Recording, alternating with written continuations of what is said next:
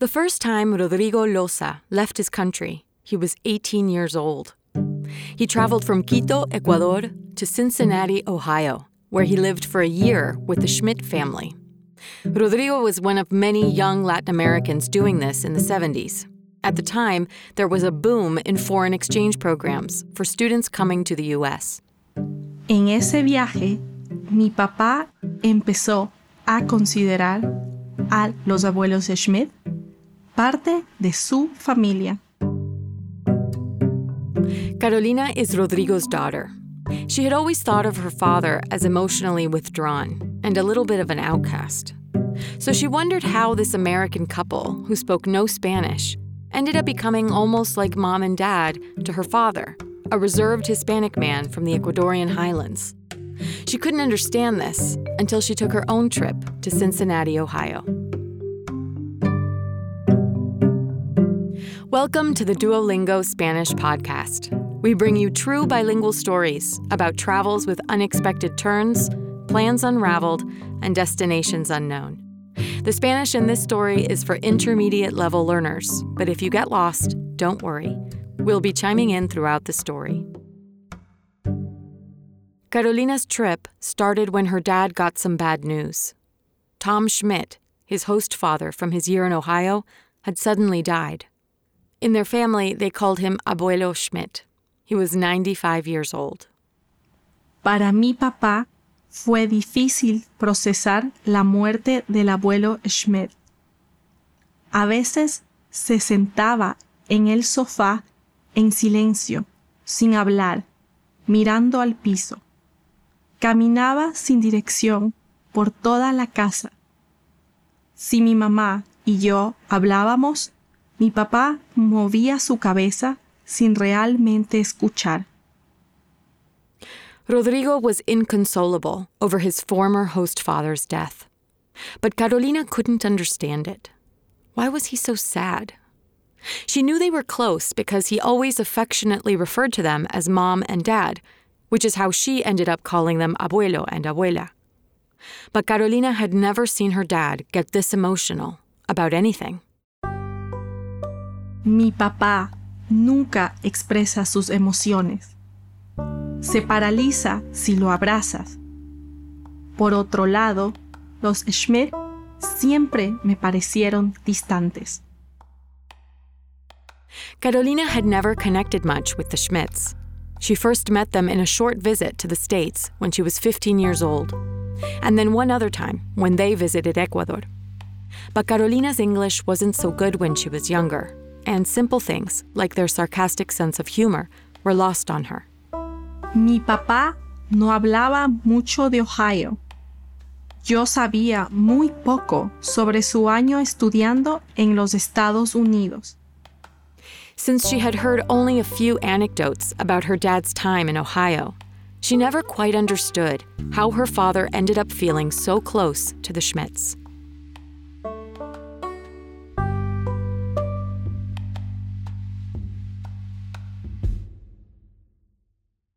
El abuelo Schmidt murió en abril. 2 meses después, mi papá me preguntó si yo podía viajar a Cincinnati, Ohio, para estar un tiempo con la abuela Schmidt.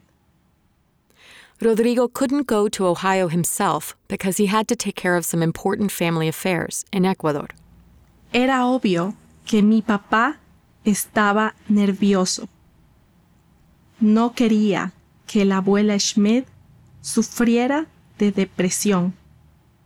Rodrigo was worried that Grandma Schmidt would become depressed. He also thought Charles, one of her sons, could use an extra hand with her care. So Rodrigo pleaded with Carolina to go in his place. She agreed to go.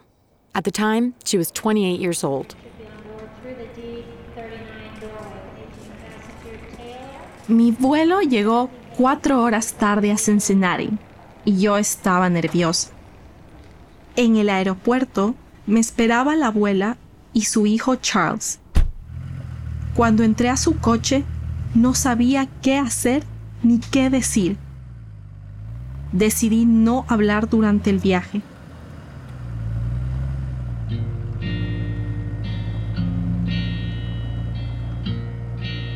1 hour later, they pulled into the suburban neighborhood where the Schmidt family lived. The houses there had large driveways with minivans parked out front, bikes left unlocked at their doorsteps, and well-manicured lawns. La ciudad era segura y tranquila, muy diferente a mi barrio en Ecuador. Mary Schmidt lived in a retirement community in the same neighborhood, 5 minutes from the family house. Her apartment had an extra bedroom where Carolina would stay during her visit. Cuando llegamos, Charles me dio instrucciones sobre sus actividades y rutinas y una lista muy larga de medicinas que la abuela Schmidt debía tomar. Ella recordaba a mi papá, pero no sabía quién era yo. Carolina felt suddenly overwhelmed by the responsibility before her. For the next 7 days, she would be taking care of a grieving elderly widow who didn't even recognize her. Me senté en el sofá. Imaginé los próximos días con la abuela Schmidt. Hablar mucho en inglés con personas que no conocía y recordar darle los medicamentos a la abuela. But those first few days didn't turn out to be as difficult as Carolina had imagined. La abuela era muy flexible con los planes. Yo hablaba con ella todo el tiempo para entretenerla. Caminábamos en el parque juntas. Veíamos televisión. Bebíamos un poco de vino y jugábamos al bingo. The next day, Carolina met Grandma Schmidt's nurse, who was returning from taking a day off. Her name was Kim. She asked Carolina about her life in Ecuador and about her dad, when suddenly, Kim me dijo, sé quién es tu papá. Leí sus cartas. Yo no sabía qué decirle. ¿De qué cartas me hablaba? letters from her dad. Carolina had no idea what Kim was talking about. Kim then walked Carolina over to a table where she rummaged through a pile of photo albums, receipts, and condolence letters until she found them. Ahí están las cartas de tu papá, dijo. El papel de las cartas era amarillo por el paso de los años. Tenían bordes rojos y azules y estampas de Ecuador y Ohio. Carolina immediately started reading through them. She landed on one of the earliest ones, written in 1974, 1 year after her dad had returned to Ecuador. He wrote to the Schmidts about how he had been accepted into military school. Leí las cartas en voz alta para que la abuela escuchara. Another letter, this one from 1976, talked about how Rodrigo was hoping to win a scholarship to study again in the United States.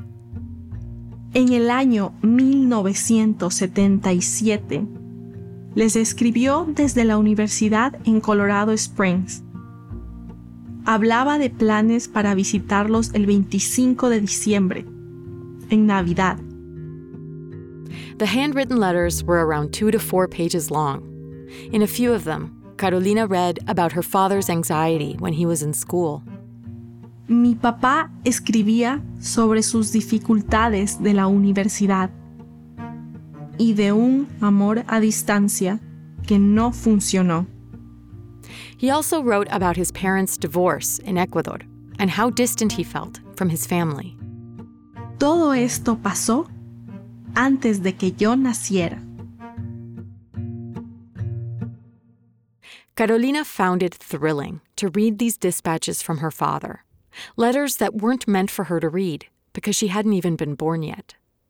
For Grandma Schmidt, the letters offered a window into very fond memories.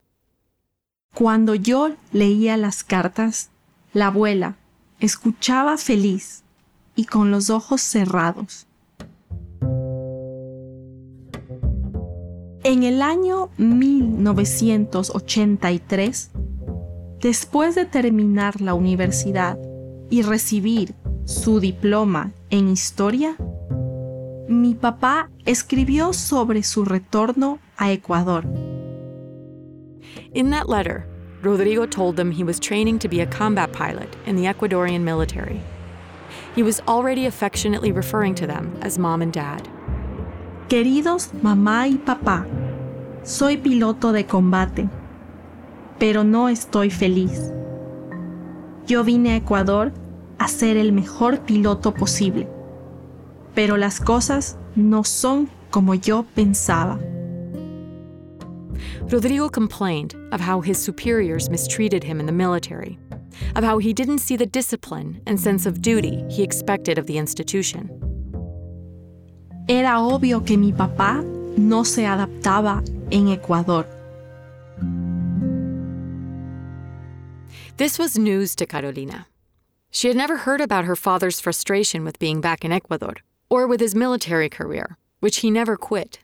She was also surprised to find out that the Schmidts were the first people her father decided to confide in about this, not his friends or family from back home. Pasé el Día de la Madre con la abuela, para que no pensara en la muerte del abuelo. Desayunamos tarde, caminamos un poco y continuamos leyendo las cartas. En una del año 1986, mi papá hablaba sobre la relación con su familia en Ecuador. In this letter about his family, Rodrigo wrote, Siento que hay un problema. Siento que mis padres se distancian de mí. Rodrigo wrote that he noticed a distance growing between him and his Ecuadorian parents. Carolina felt pain for her dad as she read this. Grandma Schmidt also struggled to understand why Rodrigo's parents would grow indifferent to their son.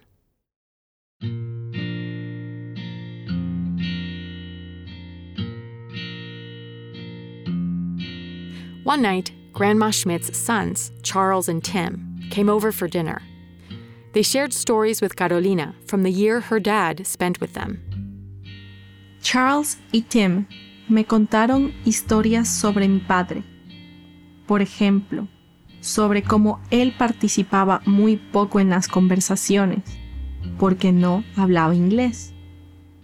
They told her about how he learned to swim at their golf club, how in the nearby town of Blue Ash, he bought his first suit for his graduation party.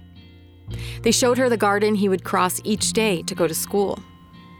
En la casa todavía tienen pinturas que compraron cuando visitaron Ecuador en el año 1989. And in their bedroom, Carolina saw that the Schmidts had 6 photos, 5 of their children, and right next to them, one of Rodrigo, her dad.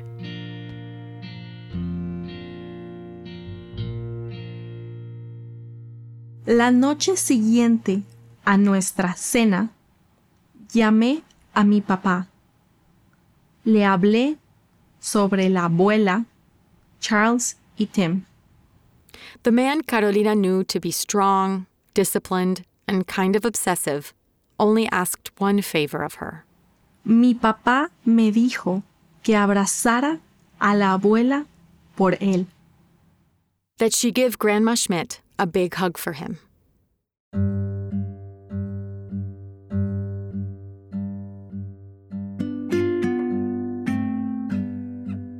Over the days she spent in Ohio, Carolina learned that the values she most appreciates in her dad are ones he learned from the Schmidts.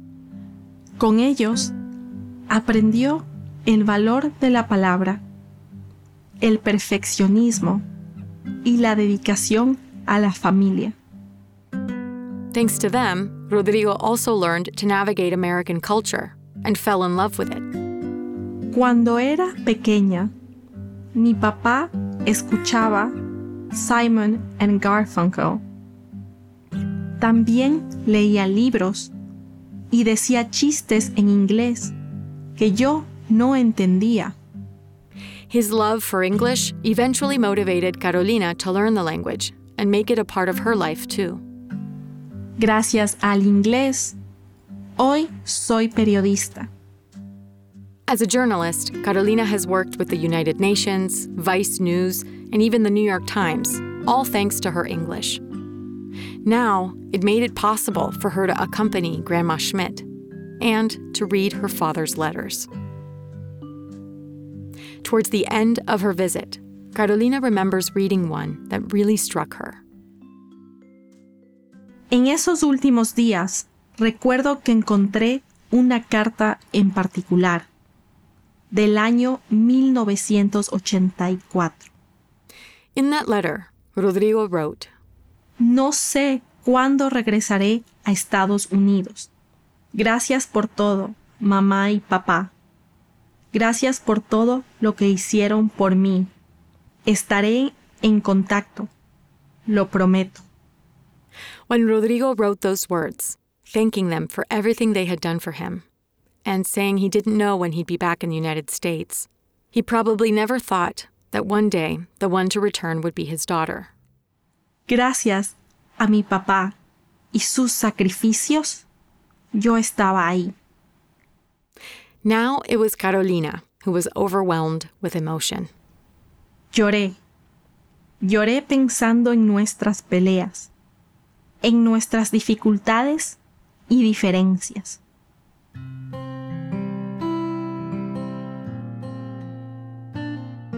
Carolina remembered the many times she felt embarrassed by her dad and complained about his peculiar ways. It suddenly clicked for her that her dad's quirks could be traced back to this pivotal time in his life, to feeling lost and alone in Ecuador, and yet loved and supported by this American couple, thousands of miles away in Ohio. She could now appreciate all that they gave him and how he had, in his own way, given that to her. Pensé en esto por unas horas. Más tarde, decidí escribirle por mensaje de texto. Inspired by her father's words to the Schmidts in the letter she had just read, Carolina texted her dad to thank him for the sacrifices he had made for her. Él me respondió, no es necesario decir gracias. Es parte de mi trabajo como papá.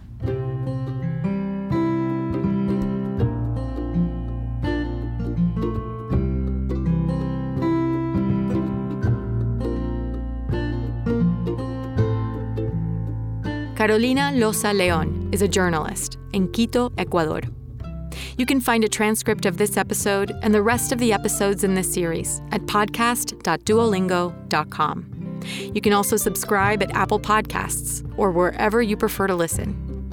With over 200 million members, Duolingo is the world's largest online language learning platform and the most downloaded education app in the world. Duolingo believes that everyone should have access to education of the highest quality for free. Learn more at duolingo.com. I'm Martina Castro. Gracias por escuchar.